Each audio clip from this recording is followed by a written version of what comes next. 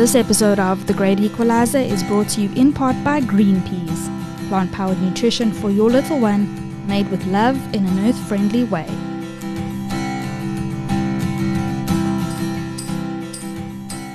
This is The Great Equalizer, a parenting podcast about the realities of being a mom or dad in modern Jersey. We are your hosts, Sam and Charlene, and we believe we're all rocking the same kind of crazy. So let's get real, let's get honest, and let's have a laugh about the ups and downs of our current upside down. Hashtag no judgies. This week on The Great Equalizer, Sam takes 24 hours. Charlene hits another mommy milestone.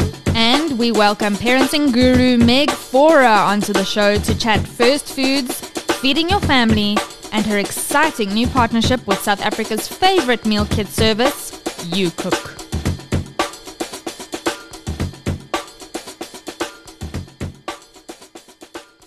Hello. Hello. How's it?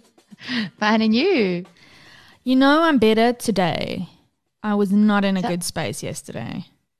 Tell me about the 24 hours that you've taken. Well, you know when I'm upset and, you know, I would like to tell myself, like, get over it and move on.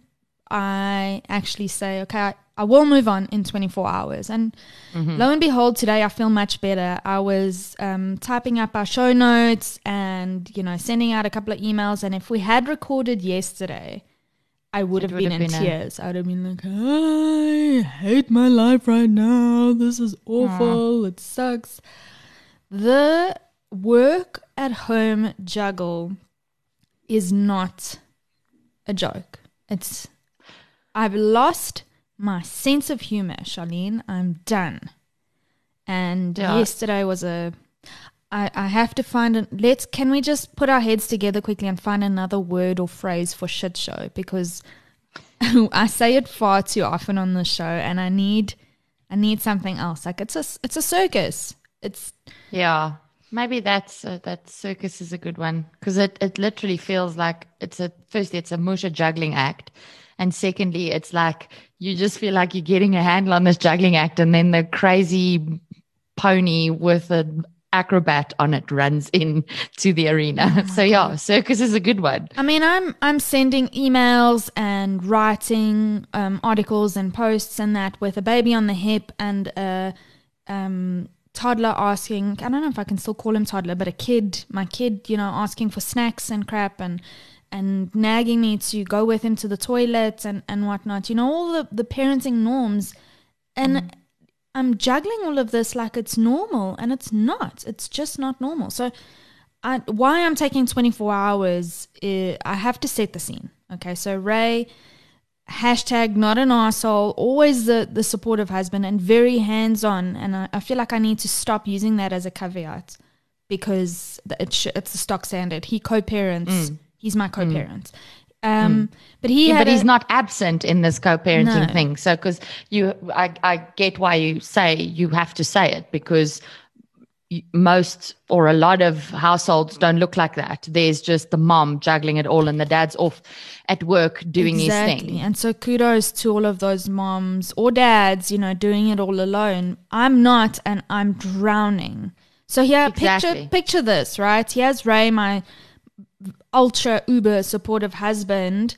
He had a podcast to edit and package yesterday and to get out, and the deal was, you know, every morning we check in and we go, okay, what's your day looking like, what's mine, what do you need to get done, what do I need to get done, and we just swap over responsibilities. And the deal was that he would get his stuff done in the morning and then have hands free to take over from me in the afternoon. By the time he got back, I was at red with both of the kids. I had been trying the whole morning, because Elijah is home 2 days a week, and yesterday was one of his home days. I'd been trying the whole morning not to get him to watch TV, he actually wanted to play PlayStation. And it's just become a bit of an unhealthy obsession. You know, those games are designed to just, you know, suck you in, and you get addicted to the stuff. So we have, I mean, he's 4. If he was 14, 15, I'd be like, whatever, just make sure your chores are done and you've exercised a bit and you've eaten.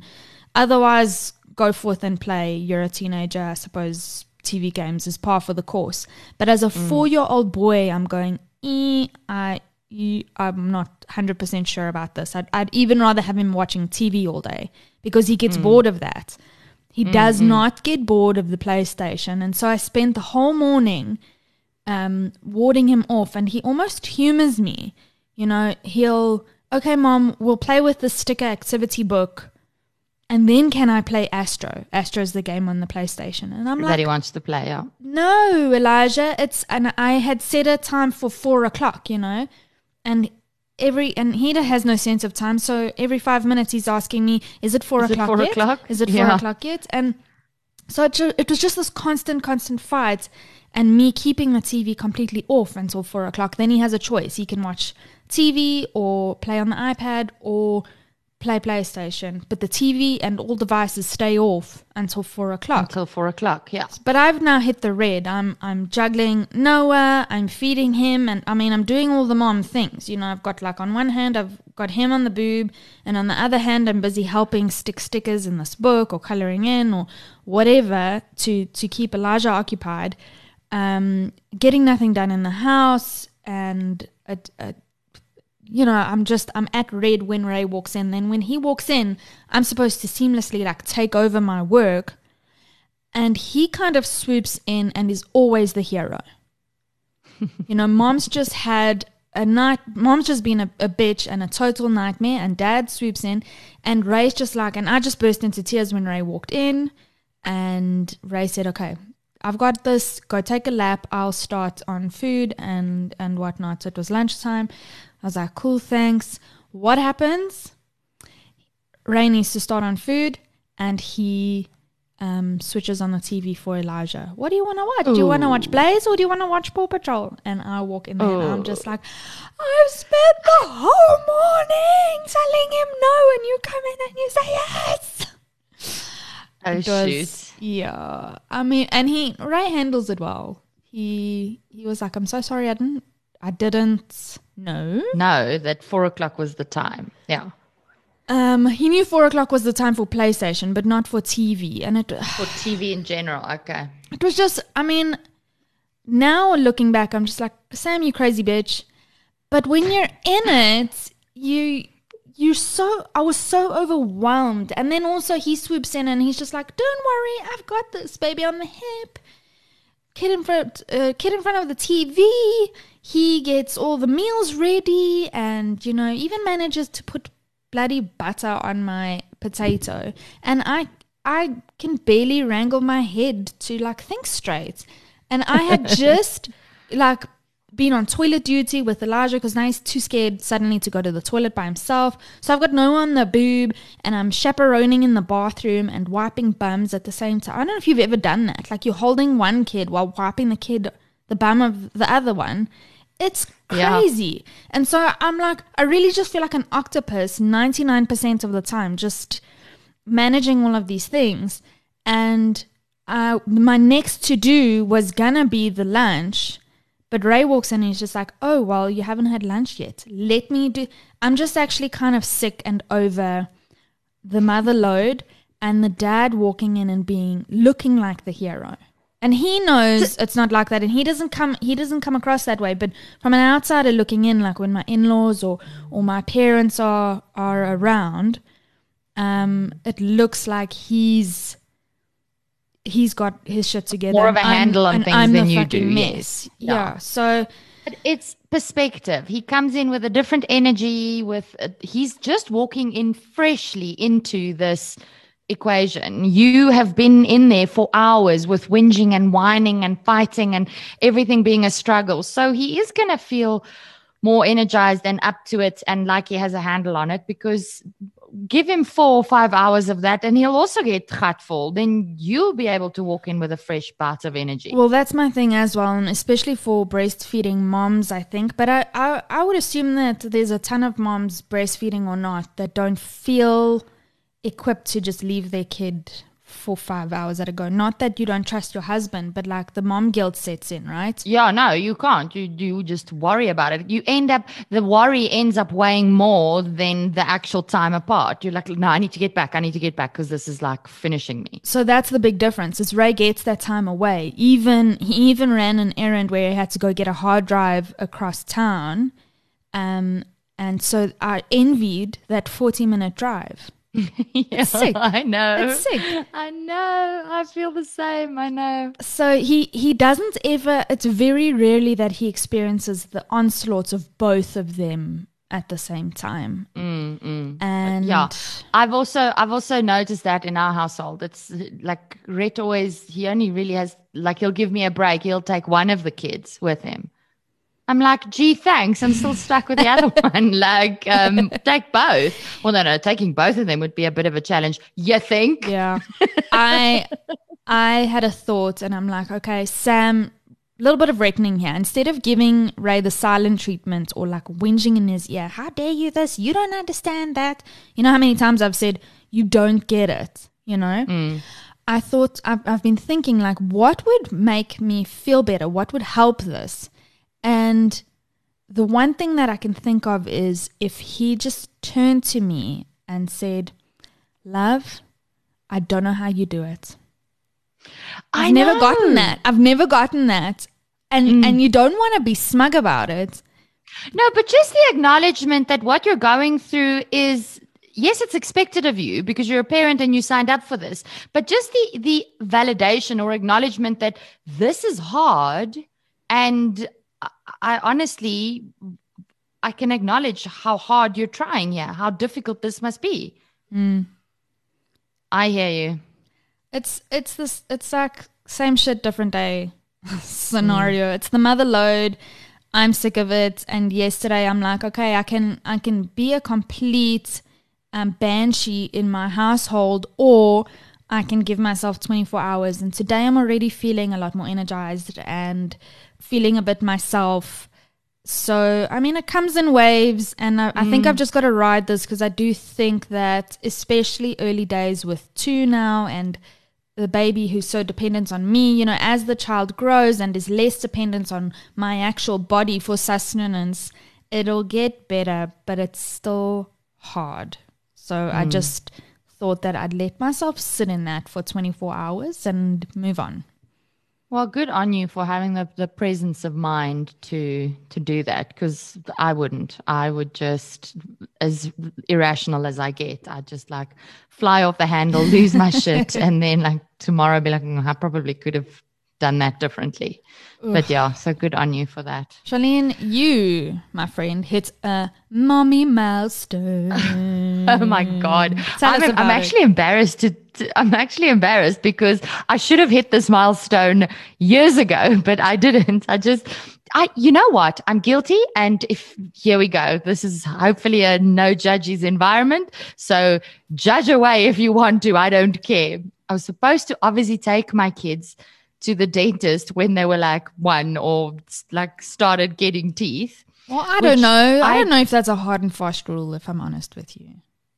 I didn't do that because I am terrified of the dentist. Like I'm terrified of a few things in this life. One being the dark. I'm terrified like a little girl of the dark. I'm terrified of the dentist like a little child. Like I literally have to have someone there hold my hand. I have to take like calming meds. I walk in and I smell the dentist and I hear that little suction thingy and I have like a panic attack. Like I start shaking. I want to pass out. That's how bad I am. And I'm the same with needles and blood. And so my recent little stint in hospital, you can only imagine how difficult that was for me. So I think I just avoided it and kept thinking, okay, this year we'll go. And I haven't taken the kids to the dentist. So I had actually set out this year because we were visiting over Christmas. We were visiting with someone and she was telling me that she every year gets the traveling dentist to come to her house to do her kids' checkup. And I was like, who's this traveling dentist? And she was telling me all about it. And I was like, I'm booking the traveling dentist because maybe for the kids, it would be cool if they come to the house and that be their first experience. And she can also check ret and eye as she does procedures. Obviously, I don't know if they take x-rays if they need to. There's certain things I think you do need to do in a consultation room. But she does checkups and whitening and cleaning and all sorts of things at your house. So I was like, well, that's what we're going to do. Then I had inquired about pricing and to check whether we can put it through the medical aid. And then I landed up in hospital and we subsequently depleted our entire medical savings account with my little ill stint in January. Oh, so medical aid. How we love you. I was like, okay, well, maybe I will then just wait like 2 months and then get the traveling dentist to come and then I'll just pay cash because she has a cash practice anyway. Then last week, Jessie gets this, she keeps saying her tooth is sore and I look and I can see at the back, it looks like her molars are still busy. She's still busy teething, which I know according to some people is still quite late at 3 years old to still be cutting teeth, but it is her last two that she's cutting and before her next ones at 6 should be coming out. And this teeth, it's like the tooth is half out of the gums, not completely out. So the one morning she's driving to school and Red looks back and there's just like blood streaming down her face, dripping onto her shirt. You didn't tell me this part.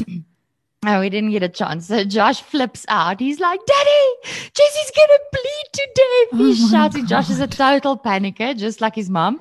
And Jessie's just like, what's going on, people? Like, why are you looking at me like this?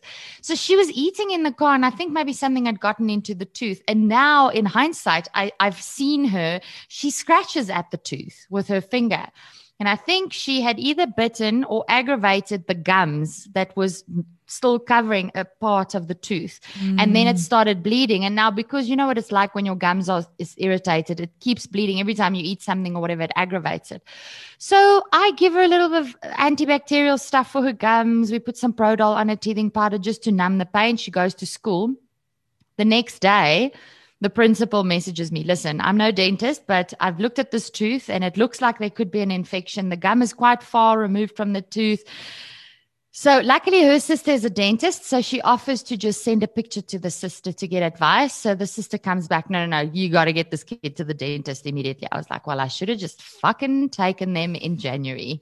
So like I planned to again. And you're like embarrassed because this has now become like a school topic of discussion. And yes, and I'm like, I fucking knew I should have had these kids at the dentist a long time ago. And I'm saying to the principal, look, her molar, she is still getting her molar, so I suspected that it's probably just the gums bleeding, but if you think that it looks like an infection, let me just go, which I can appreciate because I like that the teachers are like on top of things. They notice things, they're aware of things, because the last thing you want is have your kid at a school where they don't notice things like that, you know?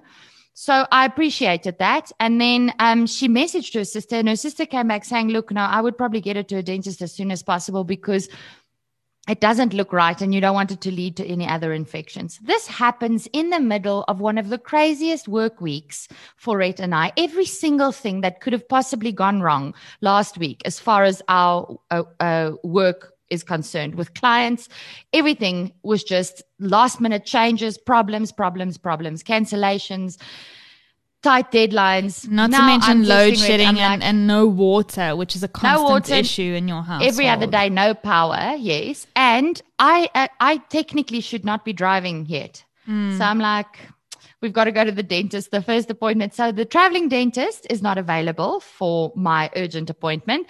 So finally, I get the kid I get an emergency appointment and the dentist happens to be running a special for consultations. It's half price. So I was like, yeah, now we're taking both of these kids for a checkup since it's half price because I'm not fucking letting this guilt gnaw at me any longer. And you had a tooth thing with Josh last year sometime, like late last year. You did. Did we have a tooth thing with Josh? Well, you had a mouth I can't thing. even remember. There was a white thing. A mouth? Yes, man. Oh, yes. Tonsil stones. Yeah. Oh, let me not get started on that. That's a story for another day. But this is quite an interesting thing. I don't think a lot of parents know about this. So maybe in one of our discussions, we must tell them about Joshua's tonsil stones. But if you're listening, go Google it. It's pretty freaking grim. And also, you will read in when you Google it that it's due to poor oral hygiene. It is not. I have it on good authority. Well, it is. It can be caused by that. But I have it on good authority from my dentist as of Friday that my oral hygiene that I practice with my children is perfect. There are no infections, they have no cavities, and their teeth are in perfect health. You see, you felt guilty for nothing. Oh my God. And the guilt, just the flipping, it just sets in, and then you start doubting yourself. And I was like, I wasn't paranoid about this bleeding gum of Jessie's, but when the teacher was like, I worry about an infection, it doesn't look too good. And I can understand why she said that, because it looked very grim on the picture. If you look at the tooth, it did look worse than what it was. But when we got there, the dentist confirmed exactly what I thought. The tooth is still coming out, and the gum obviously just got aggravated from something she ate, and she must have been picking at it, and that's why. So your mom gut, Charlene. Everything's fine. It was your mom gut. Yeah, that's true. Can I but just anyway, highlight for our listeners that guys, she tricked me.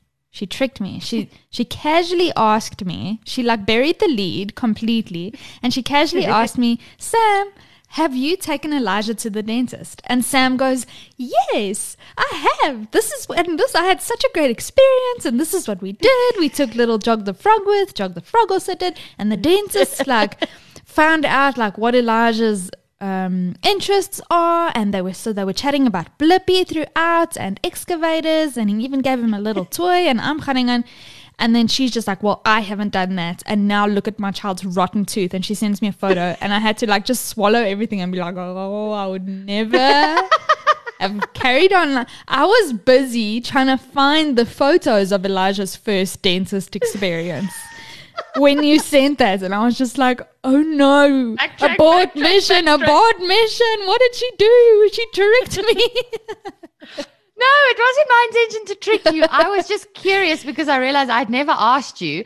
And when I asked my other friend, I was like, when are you supposed to take them? She's like, as soon as they get teeth. I was like, we're folk. So it's like, so I guess I'm like 5 years too late for this I one. would never have gone on about his positive dentist, because then, listener, she goes, oh, well, mom of the year over here has never taken my kids. So that's just one more thing I have to feel guilty about. So I was like, damn it.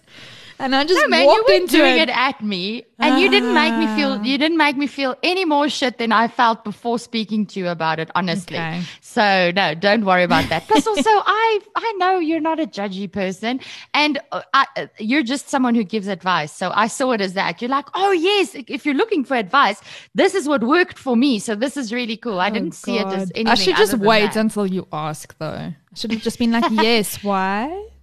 No, man, don't be ridiculous.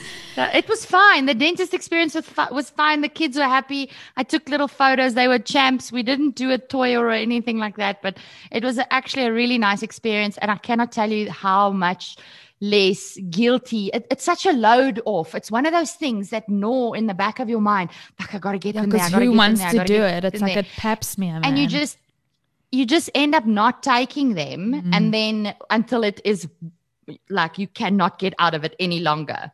And once I did it, I felt so much better. So yeah. Well, that is done and dusted. Well done. And along with your mommy milestone, I'm hitting some milestones all over again myself with Noah. He is now just under 4 months and had a small taste of watermelon yesterday. No ways. Yeah. Can you believe it? It goes so quickly because, I mean, we were just talking about it on the weekend because my sister-in-law's baby is just 2 weeks older than Noah. And she went to the ped a couple of weeks back, and the ped was like, okay, no, this baby seems to be like he's wanting solids. He seems to be ready. And I thought to myself, I'm not going to give unsolicited advice. And I'm not around the baby often enough to check if all the checkpoints are there. Like, is he holding his head up? Is he showing interest? All those things you read about in books, like the key signs that a baby is ready to wean. And I didn't say anything. And I just got this like cold feeling over me. I was like, no, It's he too was just born the other Yeah. day. Well, But look, he is, and they've introduced it, and he's loving it. I haven't obviously formally introduced anything, but I'm a lot less by the book with Noah than I was with Elijah.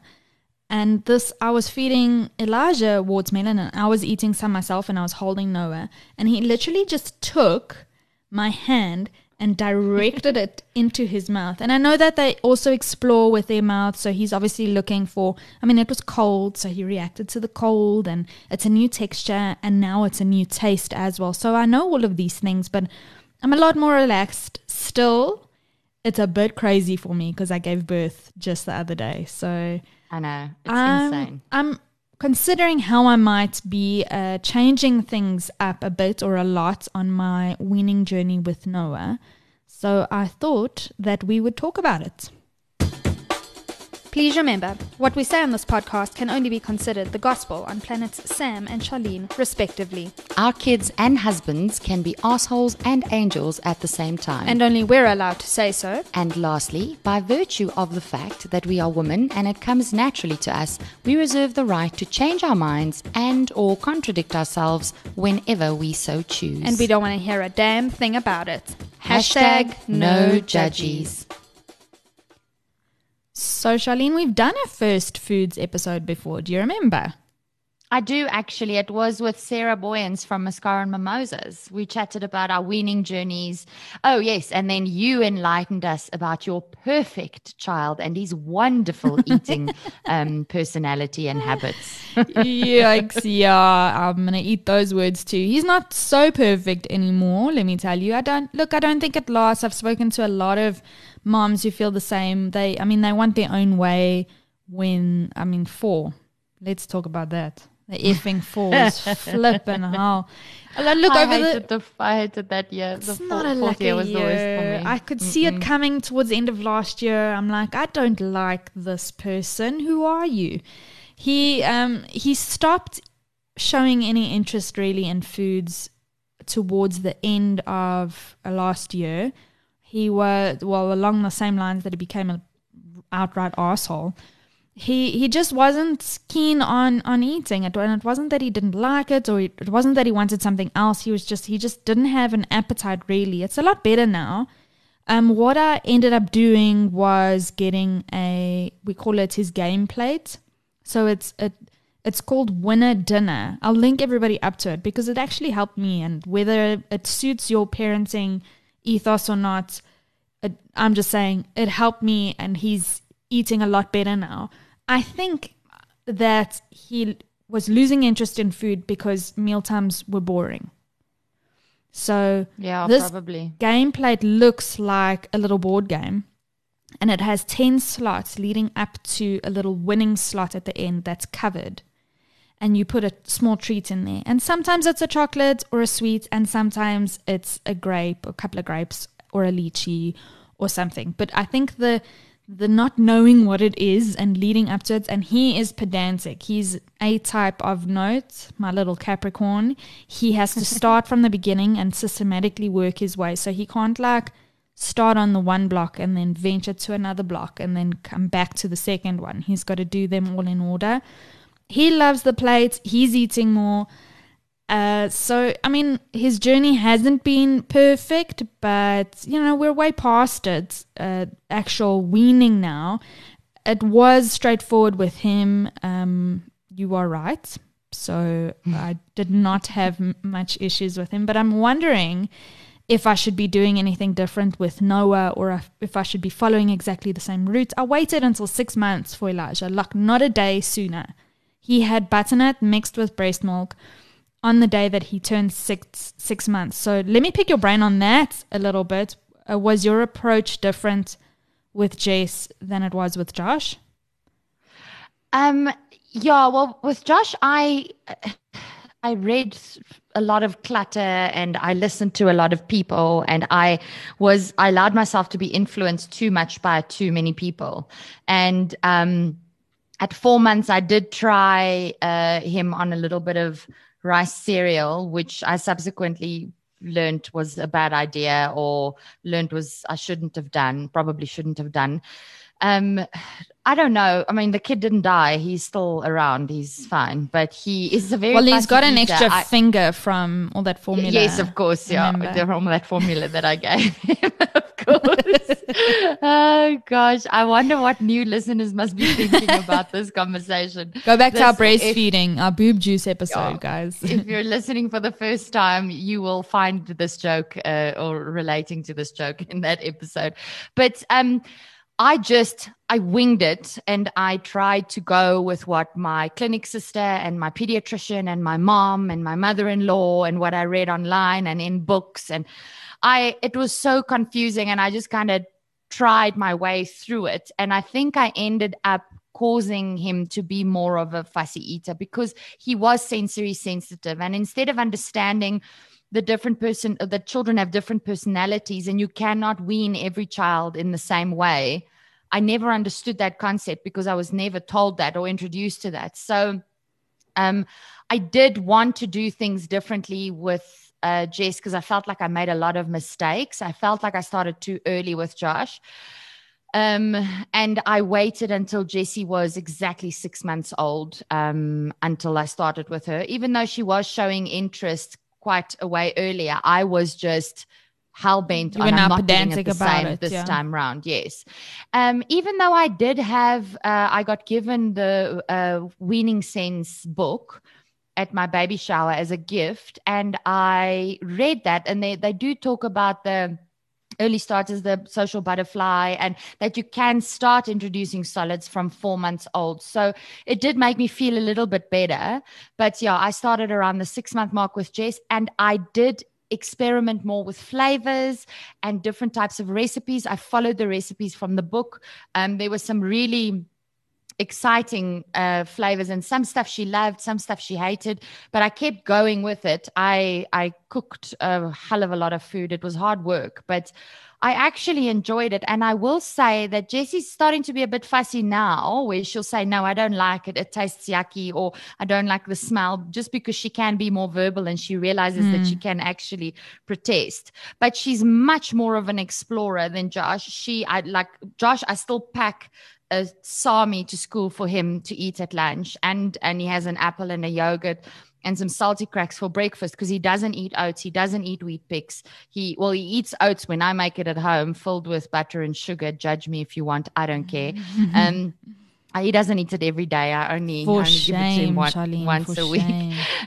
He only eats it the way I make it, which isn't healthy like they make it at school, with as little as possible butter and sugar, But so he doesn't explore. So he gets a packed breakfast and lunch. If he doesn't eat breakfast at home, I pack him a little cooler, and the teachers know he takes out his lunch, he helps himself, and he eats it. Whereas Jess, I don't pack anything for her unless they have a picnic day at school and we have to pack a picnic lunch. That was a bit of a tongue twister. So, she'll be fussy some days and other days she won't, but she is much more open to trying things. Like, she'll eat all sorts of things where Josh wouldn't even come near it, So I don't know that it's all things that I did wrong. I just think it's also part of his personality. But we're in a much better place. Josh is starting to try new things, and I got a book for them about eating the rainbow, teaching them about eating or trying to eat a rainbow. So Josh is always like negotiating. Mom, is this part of the rainbow? Is that part of the rainbow? And he's just, whenever we say, okay, we've got to remember we got to eat a rainbow, then he's like, please no broccoli, every time. Jessie used to walk around as a little toddler chowing on a stem of broccoli. Now she won't eat broccoli anymore. And Josh used to eat that chicken and broccoli bake from Woolies as a kid. That was one of his staples. That was the only vegetables I could get into him. You're getting something in, into him, and now he won't come near it. So it changes. It comes in waves, like all parenting stuff. And Charlene, funny you should mention Weaning Sense, because we always say we're not the experts. And as much as I appreciate your advice, we're bringing in Meg Faure, author of Weaning Sense, and so much more. Stand by. Guys, our guest today is no stranger to the South African parenting scene. In fact, Sam, didn't she write the book on South African parenting? Pretty much. Occupational therapist and Baby Sense founder Meg Faure is a household name for most of us. With 7 best-selling baby care books and 2 baby and toddler-focused businesses, it's small wonder that Meg is one of the foremost thought leaders on feeding your family. Which is why we're so damn stoked to have her on the show. Welcome, Meg. Welcome, Meg. Hi, Sam. Hi, Charlene. Thank you for having me. Oh, man. Thanks for being here. We're so excited. Yeah, it's been such a long time coming. I can't wait to get stuck in. But nobody's immune to what we ask all our guests. And that's, who calls you mom? Aha. So I am mom to 3 kids. My son is already in his early 20s. I can't believe it. It makes me feel very old. And he was my social butterfly baby, very, very busy, still an adrenaline junkie. So he's my firstborn. Then I have a 20-year-old daughter who's at university in the UK at the moment. She was my settled baby, really, really laid back, still to this day, easy kid. And then I have my young teenager who is in high school, obviously, and she was my slow to warm up little one. So she liked to do things her way. And those are my 3 little kiddies not so little kiddies who call me mom. It sounds like your settled baby duped you into having your third. Sam, I actually called her my con baby because I'm convinced that she conned me into having the third. And not only that, she also told me, and I was quite convinced of it, that I had all the answers. And I think it was because of her that I went on and wrote Baby Sense. So yes, she's my con baby. I'm still trying to figure out what Noah is to me, but I don't think he's that settled baby. I really don't think so. He gives me a bit of appeal, but let me not jinx it. Otherwise, he's going to treat me worse.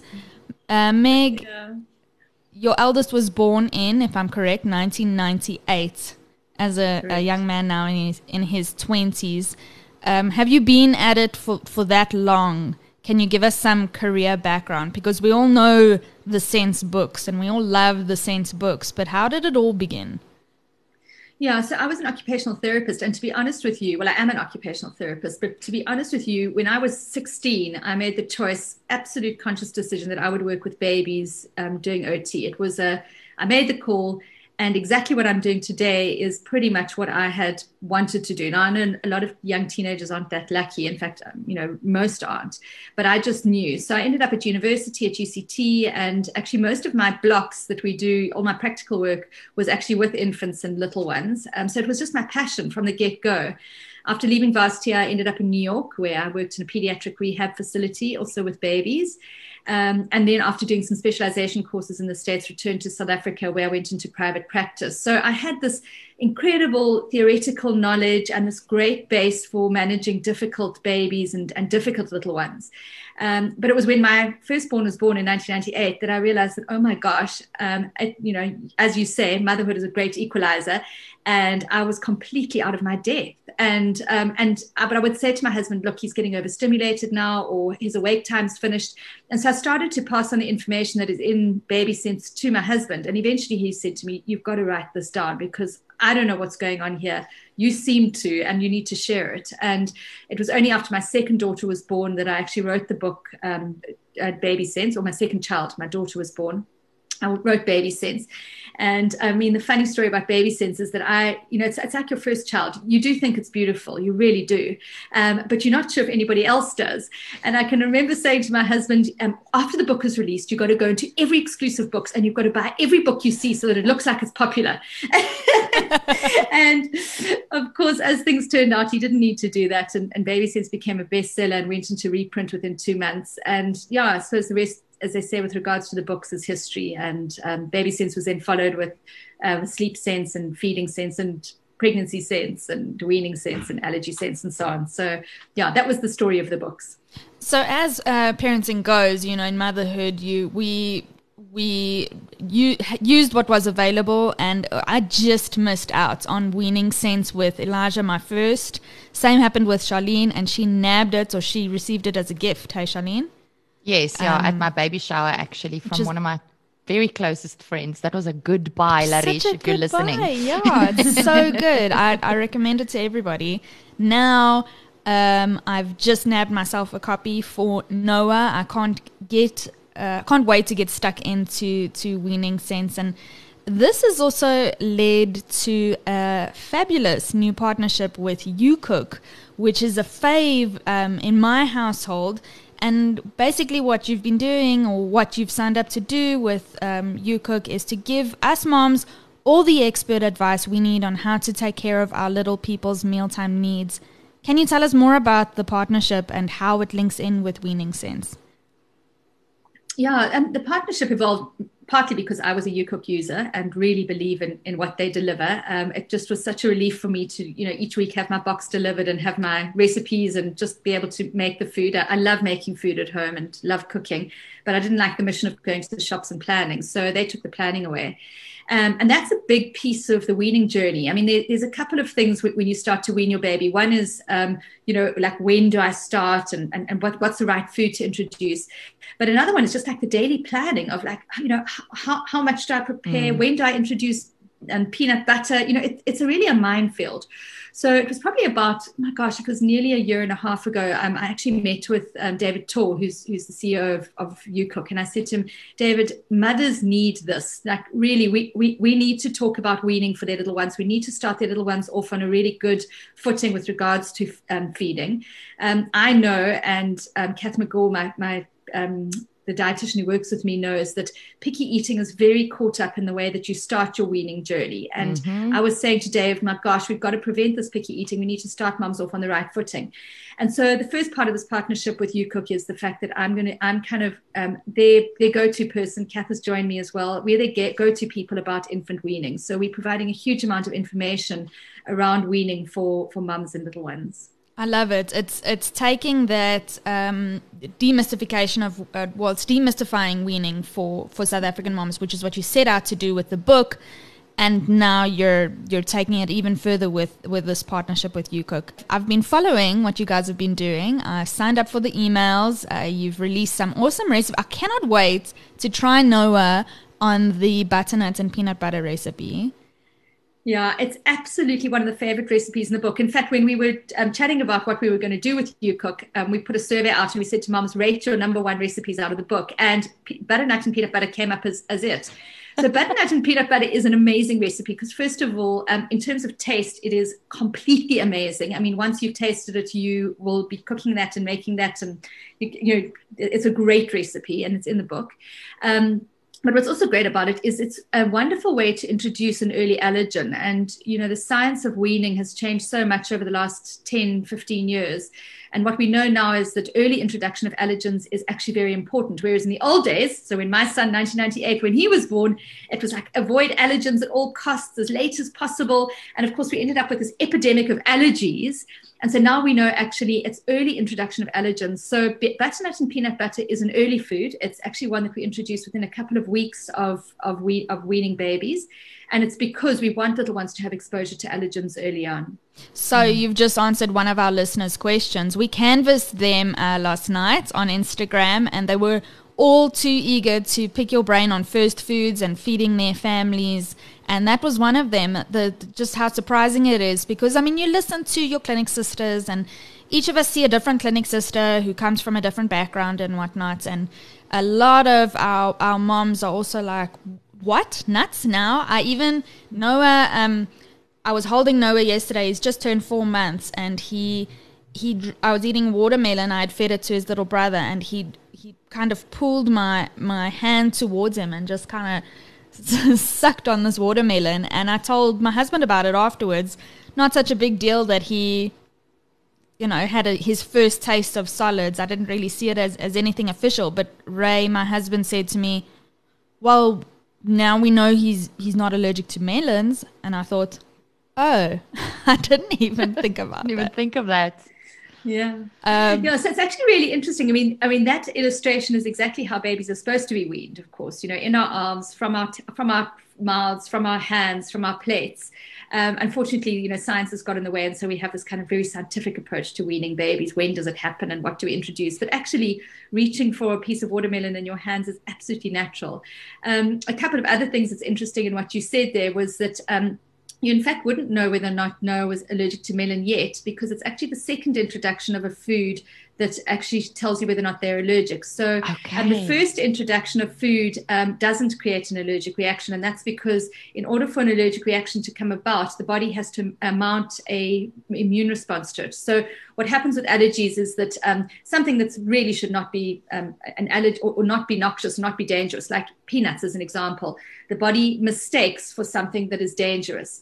And so what it does after the first exposure is it gets the kind of artillery together and it says, come on, immune system, we need to fight this. And so you build what's kind of an immune response almost to the peanuts as an example.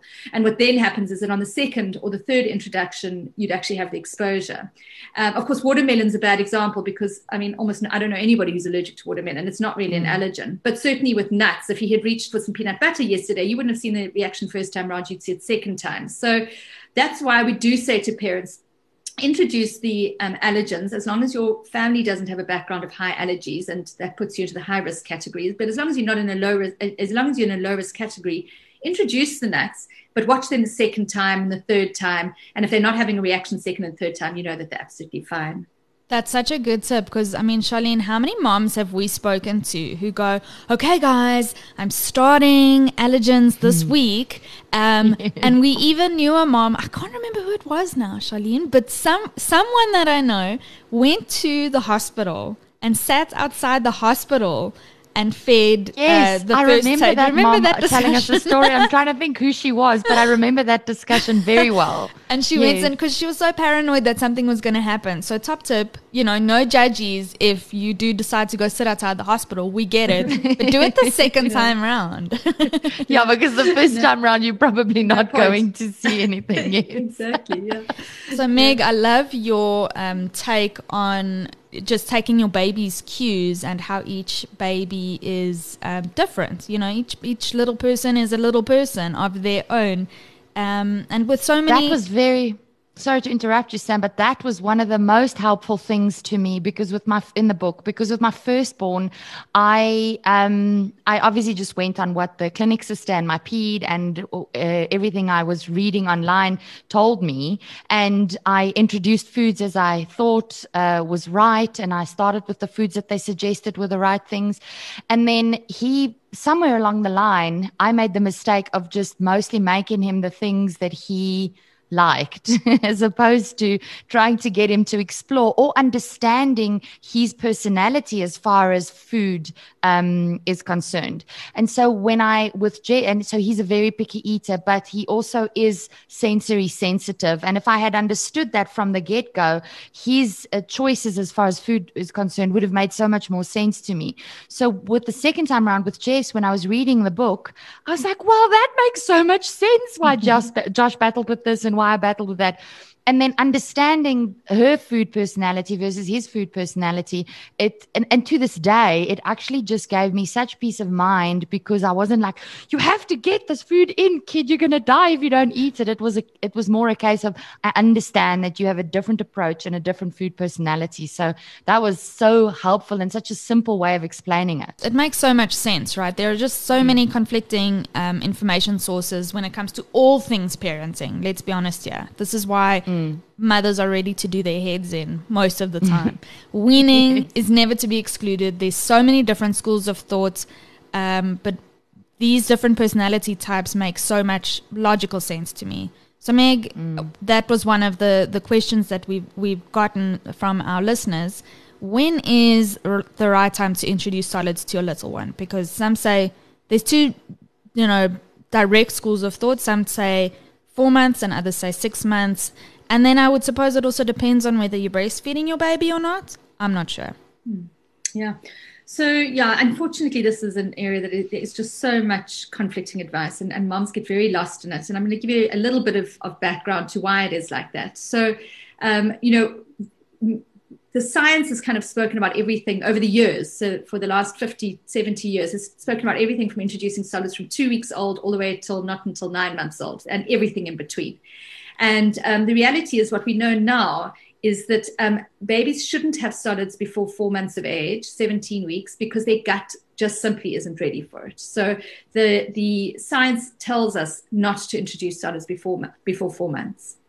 The science also tells us that breast milk is the best food for babies until 6 months. So those two things we're absolutely clear on.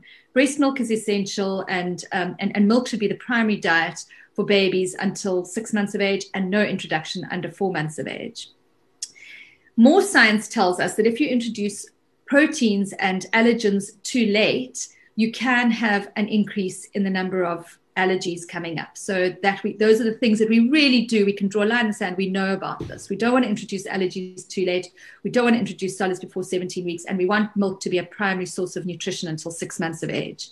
However, when you actually start solids, then becomes something that's very specific to the baby, very specific to their cues, to their sensory personalities, to your milk supply, to who you are as a mom, and everything in between.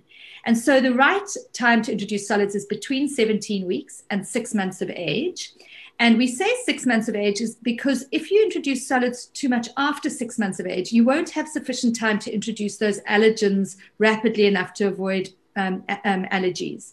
And so in an ideal world, you want to introduce solids sometime between 4 and 6 months, but to really take it easy and to treat it as an experiment, to treat it as experiential, and to treat it as a runway that leads up to the introduction of the proteins and the allergens, so that your baby won't be a picky eater, because we also know that there's a window period for picky eating, and there won't be an allergic baby. But the priority in that period between 4 and 6 months remains milk, but it is introducing little pieces of solids, whether it's off your plate or more in a process where you have a bowl for them and you're doing, kind of an introduction like we lead you through in Weaning sense, which is a little bit more systematic. Either way, it doesn't matter, but do introduce solids in between 4 and 6 months of age. And then what is the right food to introduce to your baby? Because, my pediatrician drove home rice cereal, and I didn't feel right about that. It was just a personal preference. Do you have and then when you introduce, that first food, do you have a specific order of introduction? Because I was taught this is what you do. Everybody's way is the right way. First orange veg, then green, then non-acidic fruit, then protein. It was all very systematic. And I don't know, I feel a lot more relaxed now second time around, if I'm honest. Yeah. So the only thing I would say don't introduce is rice cereal. So sorry for that. But you know what? It's so interesting, Meg, because a lot of pediatricians, like my sister-in-law's currently, her baby is 2 weeks older than Noah, and her pediatrician also told her to start the introduction, also just like you're explaining, like it's a journey or a runway to introducing those proteins, and said the same thing. The rice cereal, just don't. It's just not worth it for you. I'll tell you why. So if you want to just have a rule of thumb and a principle, aim for foods that you pick or see on the ground, or the kind of things that if we lived in paleo times, that we would basically be picking up and cooking. And the reason for that is that anything that comes out of a box has been highly processed, and particularly rice cereals. So that's my reason why I do not like fortified cereals or rice cereals or any type of cereals for babies, unless you're making it yourself, which would be something like taking rolled oats and mulling it or grinding it in a blender of some sort, making a powder, and then you're going to create the oats porridge to feed your baby. That's fine. But oats, that type of level of processed oats is really very unprocessed, and so that's fine. But the minute you're getting into a box of rice cereal, it's not ideal. I actually was reading an article this morning that a lot of these heavy metals that they're talking about in the foods, in baby food in America, is actually the big culprit is rice cereal. And the other reason why I don't love rice cereal, and in fact any grains really as a very first food, is that we prefer to go with vegetables mixed with a little bit of fat. And the reason for that is that the combination of a veggie, a nice, not highly processed vegetable, so like, for instance, a butternut that you've cooked up with, let's say, some coconut oil or some avo mashed into it. That kind of composition of carbohydrates with fats really replicates breast milk a whole lot more similarly than, for instance, rice oil, which is just really a pure processed sugar. It's a processed carbohydrate. So that's why we say rather go with your vegetables. What we do, actually, Sam, is we don't necessarily say go orange, green, or whatever. We say like introduce as much variance as possible early on. So you might start the first day with some butternut, but the next day you might have butternut with broccoli and gem squash, so you can actually introduce your vegetables and the variety of flavors quite rapidly and make it really flavorful. So instead of just steaming your veggies, you can actually roast your veggies, which then has all the sugars come out and makes it, gives the butternut a different flavor. So, be experimental, give as much different flavor as possible early on. On that flavor, and when it comes to a variety of food, should we really be starting out, because we get told and it gets drummed into us that for babies, the blander the better. I didn't really follow this rule with Elijah. Speaking of UCOOK, when he got a bit older, I suppose he was like 18 months to 2 years, we were getting the UCOOK packs, and he was then fully weaned, and we didn't give him any separate meals. We used what was there, obviously apart from like foods that were quite burny, but he is, and Charlene hates me for it, he's quite the social butterfly. He eats whatever. The only time that he's picky is when he's actually bored at a mealtime, he eats pretty much everything. So I'm just wondering, what's the skinny on unspiced versus and unsalted foods versus introducing a variety of those spices? Is it fair? Are spices fair game actually? Yeah, so nature's so perfect with this because we carry our babies for 9 months, and everything we eat, those flavors move through to our babies as well. So we almost prep them for what their family kind of palate will be like. So if you come from an Indian family with highly spiced foods, your baby's probably actually really likely to go for it, and to enjoy those highly spiced foods. So I would say that going according to your family table is a very good rule of thumb, Sam, like you've done. But there's another piece to it, and in fact, there are a couple of other pieces. The one piece is the baby's actual individual sensory personality. So your social butterflies, which Sam, you say your firstborn is generally a gregarious. They interact gregariously with everything on a sensory level, and that pertains to food as well. So they prefer higher flavor, and that child, that's like my firstborn. So he was weaned onto rice cereal, and because in those days we knew no better. And he loved it, like tucked in first 3 days, loving rice cereal because he was a social butterfly. It's nice and sweet as well, isn't it? Absolutely. And it wasn't breast milk. So he was just delighted that there was something else in his diet. But then after like a week, he became completely fussy and picky. And I thought, there was something wrong with him. And I tried to stop solids and restart. And of course, all it was that he was sick of rice cereal. He now wanted to move on to something else. So with your social butterflies, the better way to do it is to actually introduce swiftly new flavors, a new flavor every day. And if you're going to do butternut, add some cinnamon in. So add lots of interest in for your baby who's your social butterfly. On the other hand, your slow to warm up and your sensitive baby don't want the high flavors. They want to have the more kind of neutral food. So they might stay on butternut for like a month, and then they might like oats porridge. And if you're going to give them rice cereal, they might like the blandness there. So the second principle is watch your baby's personality. So first principle, watch your family palate. Second one, watch your baby's personality. And then also, and then final principle is that the more flavor you do introduce early on, the less likely they are to be picky eaters. We get this window of opportunity, and it happens between about 4 and 9 months, where babies are quite receptive to variance. And then from 9 months, and particularly really in the toddler years, much more so, they start to narrow it back down and go, no, I only want this. And they start to limit their diet. And if you miss the opportunity when they're little to introduce lots of variety, you then can end up with a very picky eater. So you do want to have kind of more flavorsome food going in early on. So we had quite a few questions on picky eaters. Firstly, whether it's a personality thing, if it's avoidable, and you've given great advice on that. But what happens if it's almost too late. One of our listeners has a very picky 4-year-old who's on the verge, and this mom is just on the verge of putting her foot down. Eat the family meal or starve. Charlene's husband actually came through with a question saying the same thing, saying it was Mine's just, 5 years old, and we've tried to just like, you'll eat this or you're gonna starve. He will literally starve. He is so stubborn, that child. And then we had if I can latch onto that, we had another listener ask, and I quote, since we all know kids don't give a rat's bum about balanced diets, which food groups should we prioritize?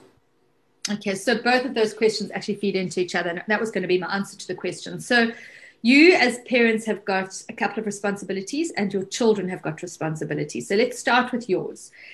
Your responsibility is what, where, and when. And that is very important. So the what, if you're following a really healthy diet, and, unfortunately, you've got to be rigid with how healthy it is. You can actually leave your baby's appetite up to them. So let me tell you a little bit about that.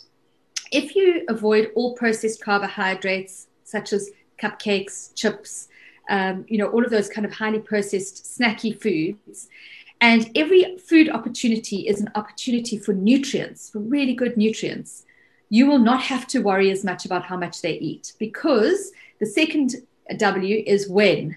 And the when is that your child should be having this really wholesome food that I've spoken about, 3 meals and 2 snacks a day. In other words, there are 5 eating opportunities. And if you've got 5 eating opportunities and all 5 of those eating opportunities are healthy and not processed carbohydrates or processed foods, you end up with a scenario where actually they're probably going to take in their nutrients, even if they eat a very, very small amount. So you can start to relax a little bit on force feeding them and kind of getting them to eat. So what they eat is important, when they eat. And just as part of that, what they eat is if they are filling up on sugary juices and milk, they will have poor appetites. So the things you've got to avoid are processed snacks, processed carbohydrates, sugary drinks, so absolutely no fruit juice whatsoever. Children should only have water or tea. And then really limit your milk. So once they're 12 months old, babies only need 300 mils of milk in a day, which basically means kind of a bottle in the evening and half a bottle in the morning. So it's a really small amount of milk that needs to go in. Now, if you're following that, if you're limiting their milk, you're giving them 5 eating opportunities, and those eating opportunities are incredibly healthy eating opportunities, then the amount that they actually eat at that mealtime doesn't matter. And at that point, you hand over the how much to them. And I know that, I'm an A-type mom, so I know very well that it's hard to go, okay, so you've only had 1 teaspoon of food, I'm going to let you down from the table. I mean, that's a really tricky thing to do. But if they've had good eating opportunities through the day, they will actually be fine. And in some ways, your husband's right, just let it go, because I promise you now, children are intuitive eaters as long as they're having the right food. And so they will actually eat the right amount. So what will happen often is that you'll have your little one eating, we say they eat for like kings for breakfast, princes for lunch, and paupers for supper. They'll have this big bowl of oats porridge with yogurt and banana in the morning. And then they'll have their mid-morning snack, which they'll take quite nicely. And then they'll have a smallish lunch. And then by mid-afternoon, they'll have a little bit. And by supper, they eat nothing at all. And then we all freak because we think, oh my goodness, if they've eaten nothing at supper, they're going to wake up at night. But in actual fact, you've given them 5 good eating opportunities. It's all wholesome food. You haven't let them snack on fruit juice or on milk. And so you can actually let that one go. And if you follow those principles, 9 out of 10 little ones will thrive under those circumstances. There is the 10%, which we can talk about, but 9 out of 10 babies will actually thrive in that way. How do you feel, Meg, about cooking more than one meal, looking at picky eaters and them choosing what they want? A lot of moms are like, they start out going, not in my house. They'll eat the family meal, and then what we all do as moms is find that we are making separate meals for our kids. So as a mom yourself, what's a way of getting around this? Should we just give in and, give them the cheese salmi while the rest of us eat the curry and rice? Or, I don't know. I feel like sitting down and eating a meal with your family is an important bonding time and bonding experience. But for most of us, it just ends up being one heck of a fight. Yeah. So, look, I mean, I do think that I don't think there's anything wrong with preparing more than one meal. And so we always say with little ones, make sure that there's something on their plate that's a win food. So something that you just know they're going to go for. And that might be the chicken nugget. You know, it could be something like that, while the rest of you are having the lovely chicken curry. And then put your challenge foods on the plate. And so you might put a little pocket of a tablespoon of rice and a little bit of your chicken curry as well, and then your chicken nuggets, let's just say, for example. And rule of thumb is, what I always did with my kids is to say to them, they don't have to eat anything that they don't want to eat, but they just have to taste one little bit of it. And if they don't like it once they've tasted it, no problem. And what's very interesting is that some little ones, and especially your slow to warm up little ones, but quite a few little ones actually need between 10 and 14 exposures to a food before they'll take to it. Sometimes they never will, like maybe aubergine or mushrooms or something they'll never take to. But far the most children will actually kind of have a taste, spit it out maybe 14 times. And on the 15th time, if you're cooking it really nice and flavorfully, which is important, they'll actually take to it. So I suggest in that circumstance, have your win food on the table, which might be their wedge of toasted sami, and then have their challenge foods as well. And they've just got to taste those challenge foods. They don't have to eat them. And that's a good rule of thumb. And then also, you know, kind of having a backup and I mean, some people don't agree with it, but having a backup as a dessert that is really wholesome. So, for instance, you've had your wedge of toasted sami, you've had your rice, you've had your curry, and then after supper, we're going to have a poached pear with a little bit of homemade custard on it, for instance, would be a nice example where you've got, you know, some cooked egg going in as well. So you kind of know that there's a little bit of a backup, and that's okay, you know, and have that after the meal. So you've got a little bit to go with, just like you would if you were in a restaurant having a kind of 2 or 3 course meal, that you have little bits of it. But once they've stepped away from the table, not then chasing them around, not then making the scrambled egg half an hour later, you know, not going into that type of cycle. So keeping it for meal times, keeping a win food and a couple of different options would be a good idea. You see, my kid dupes me into that. He leaves the table early and just before bed, Mommy, I'm hungry. And then he sits and eats the dinner that he never had, where it's mostly like a banana. And I go, okay, well, the banana's got potassium. It's going to make you sleep better. So have all the bananas. But it's annoying because I'm not sure whether it's he's hungry or if it's a bedtime delay tactic. Yeah, that's a tricky one. And I don't think there's anything wrong with that little banana, that little slice of apple or that piece of toast just before bedtime. So I'm not saying that. I'm saying that you don't want to get into a habit of like 15 minutes after every meal or half an hour after every meal, you kind of chasing them around with the second option. But that thing just before bedtime, lots of little ones do, you know, to have that little kind of Wheat Bix block or that piece of toast or that slice of apple. And, you know, there I would make some allowances. If your little one is very, very fussy, so let's say one of the moms said her baby's very fussy and potentially, let's say, is in a failure to thrive. They're just not gaining weight. They are picky eaters. She's done all the principles that I've spoken about already. Then there's nothing wrong with switching supper out for a smoothie. And you'll find in the recipe book, Sam, that there's a great recipe that I really, really recommend for smoothies. It's quinoa, spinach, banana and berry smoothie. So it tastes absolutely divine, but you can hear from the ingredients, it's packed with nutrition. And so there's nothing wrong, particularly, you know, if your toddler's overstimulated, overtired, end of the day, they just can't face sitting down at a meal, giving them a smoothie. Nothing wrong with that. And the same goes for something like Pediasure, which is a good shake that, you know, if your child is really not getting their nutrients in, you can give them that the last part of the day. So I know what it's like to have a picky eater. I know how you grasp at straws. Start with the principles of healthy eating and then have your backstops that I've spoken about. That's very good advice. That with Josh was a very, very picky eater. There was that days would go by where he would literally only eat one thing, one type of thing, and it had zero nutritional value in it. But I was just like, you need food in your stomach. And he was on the cusp of failure to thrive. He was quite underweight, very skinny. And I did have to make use of Pediasure if he wouldn't eat, to just fill up his stomach and just give him those vitamins and minerals that he needed. But for that mom asking, it doesn't last forever because he's 5 now. Yeah. He's still quite picky, but I did follow these suggestions some of these suggestions that Meg just gave, and it works because Josh he's much more, he explores now. He will taste other foods. We try with the challenge foods. We give the win food and then give the challenge foods. He'll try them. They do experiment as time goes by. So all hope is not lost.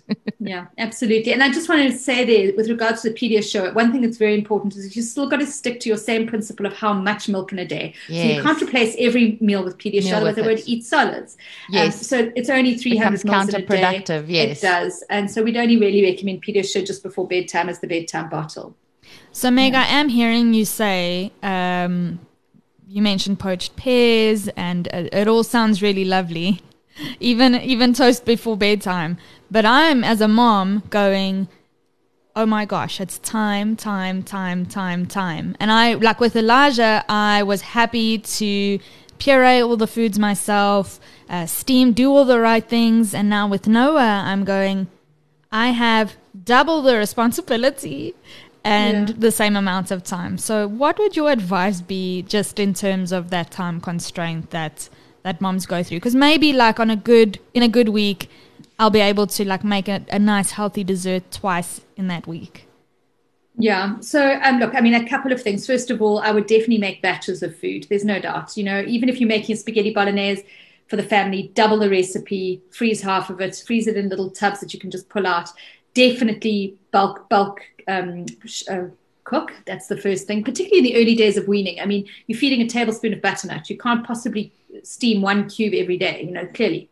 So definitely kind of manufactured batches at home.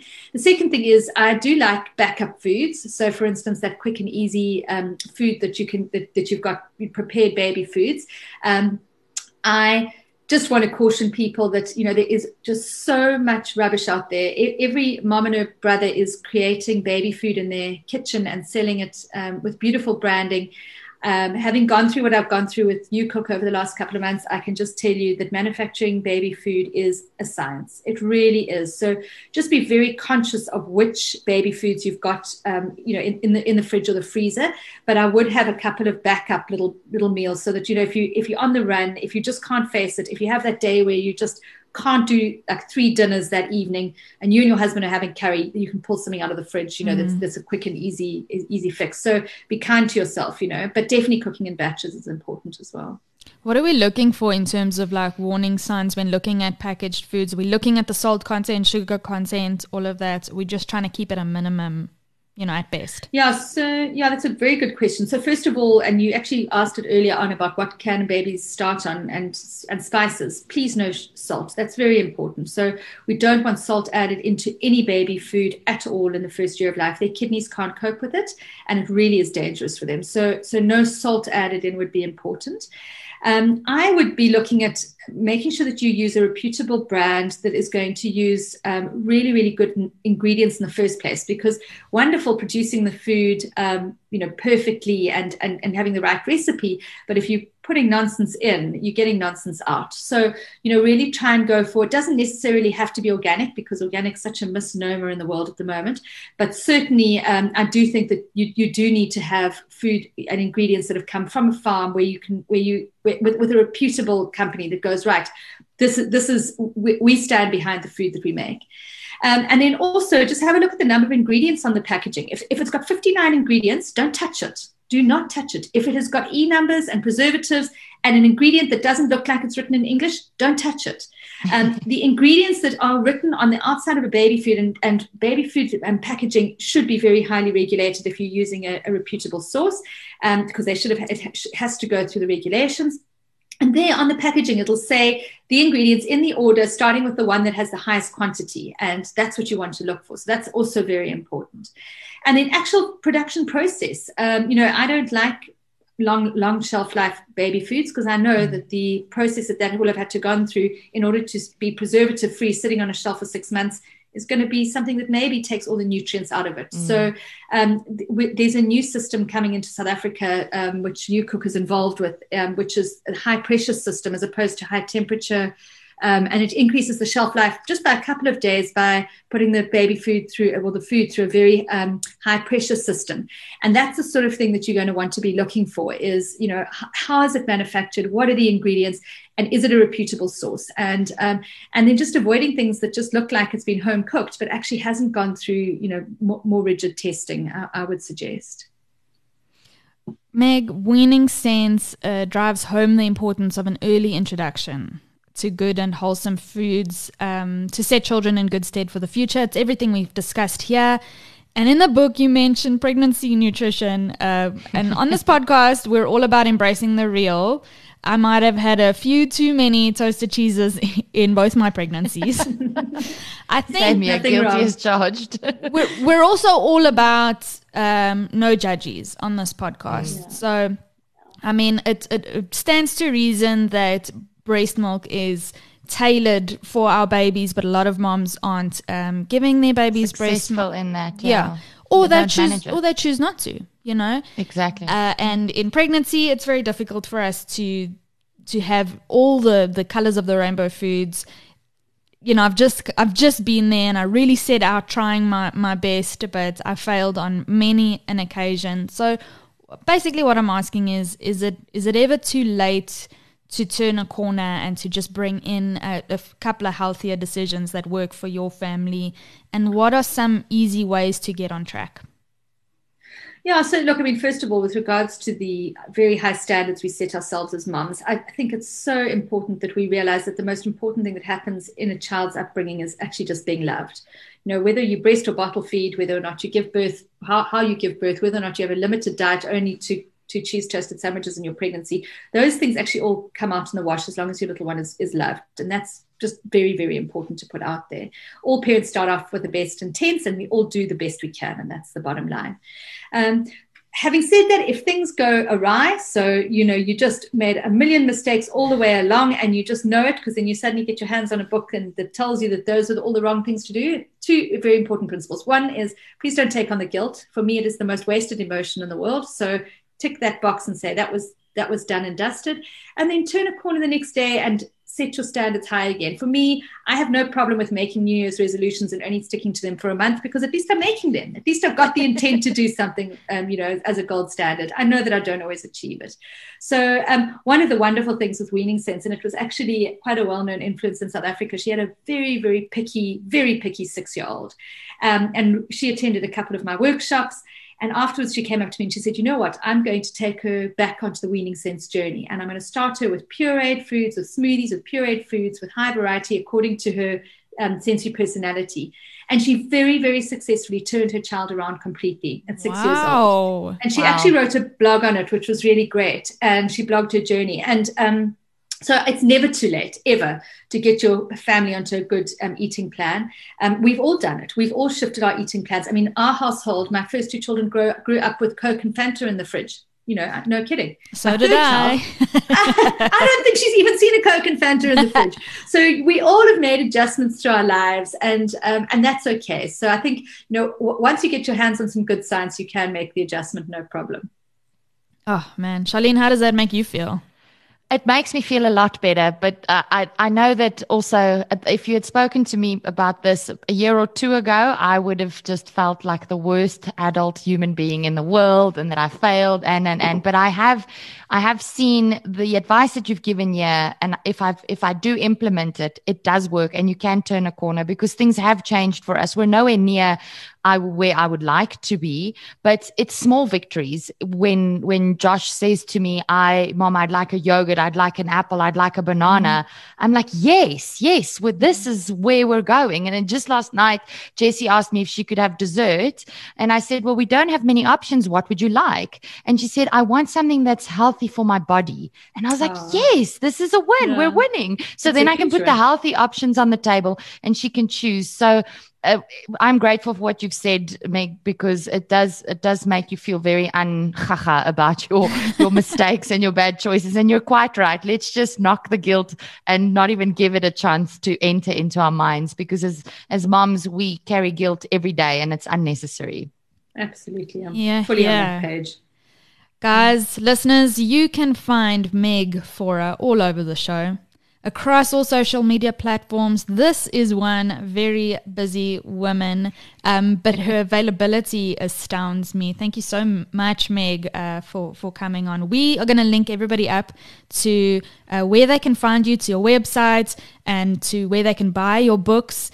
And if I were you guys, I'd be keeping an eye on all the amazing free weaning and first foods content that you can get over at UCOOK. You can go on their website or just follow them on Instagram at ucook.baby. I was having a look at all the videos and Instagram lives you've done so far, and I'm hooked on this content. It's amazing, and yeah, it's really good, so helpful. Yeah, can't thank you enough for coming on The Great Equalizer, Meg.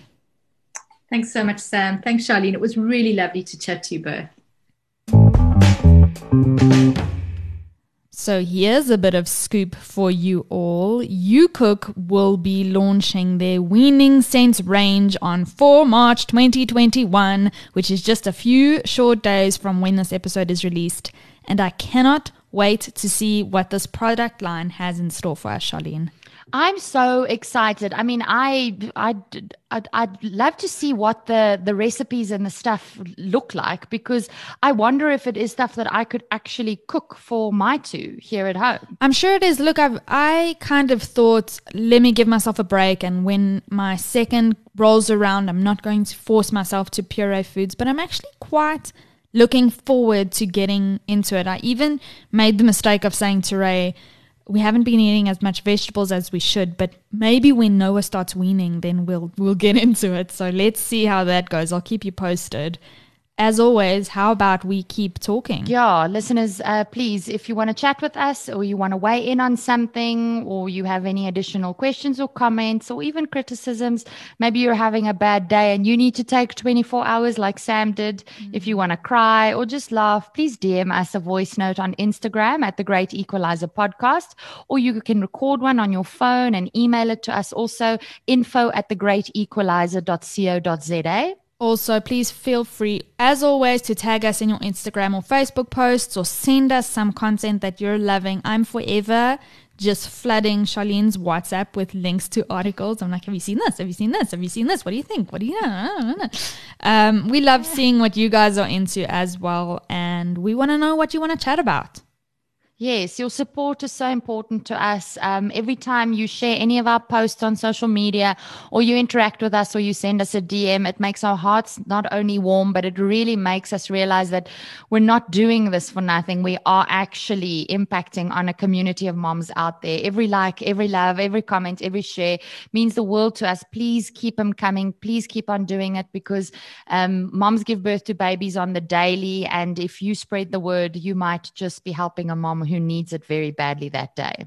And to help moms find us on the World Wide Web, please don't forget to review us on Apple Podcasts or wherever you get your podcasts, and to rate us on Facebook. That's how we will get seen. And remember, for your sake as well, hit that subscribe button so that you know when we release new content. Exactly. And the more we're seen, the better this podcast can do, and the better we can serve you. And so, Charlene, that's it for this week. Until next time, keep your mom game strong.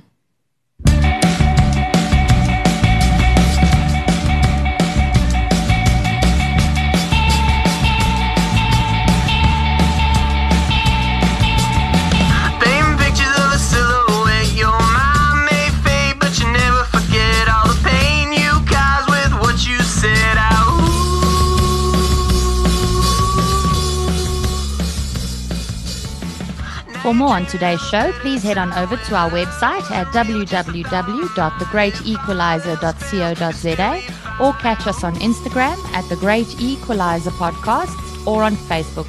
If you want something a little more personal, email us at info@thegreatequalizer.co.za, and we'll get back to you.